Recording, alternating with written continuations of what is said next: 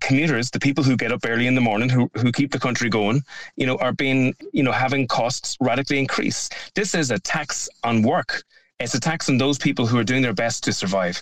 In my view, this is highway robbery. And we're calling for the government to postpone the increase in tolls across the country, and especially on the M50, the busiest road in the country.